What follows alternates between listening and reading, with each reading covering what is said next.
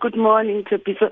Good morning to your listeners. Yes, it's very, very exciting and like you say, a great honor because my journey does involve the people who passed away due to lack of treatment in South Africa. So for me, it's a great honor to live and see some of the work that we did early in the day being recognized so globally.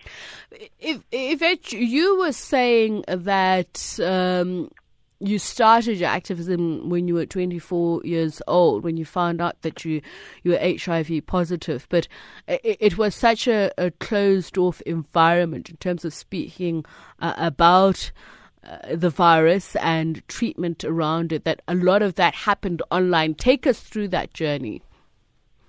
Yes, at the time when I just discovered or was diagnosed HIV positive, in South Africa there was really very little of people living with HIV that you could speak to. So I had to go into the internet and find out how to deal with this illness that I have, or this disease that I was just being diagnosed with. But not only that, in South Africa, the problem was it was so rare to find other people on treatment because of our own denialist era. So I had friends living with HIV. However, day-to-day life living with HIV and on treatment, I had to get it on the internet with other activists or people living with HIV in the U.S. mostly. They had a lot of closed groups, so I would go onto the internet. I don't know, Hotmail had some in those groups that you could go onto, and I would speak to other people living with HIV who were also not out at the time, but the one thing that we had in common was the fact that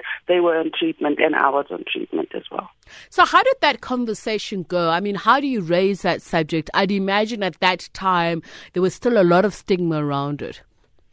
Yes, but there were the chat rooms. It was a chat room on Hotmail. It was these chat rooms on Hotmail, and you would then find groups of people living with HIV, and you just go onto these groups and start talking. And most of the time, like I said, in South Africa, I could not find other people living with HIV who were openly taking treatment, because now it was a denialist era, and in South Africa, that was just so difficult also to disclose that you at least can access treatment because you are on medical aid.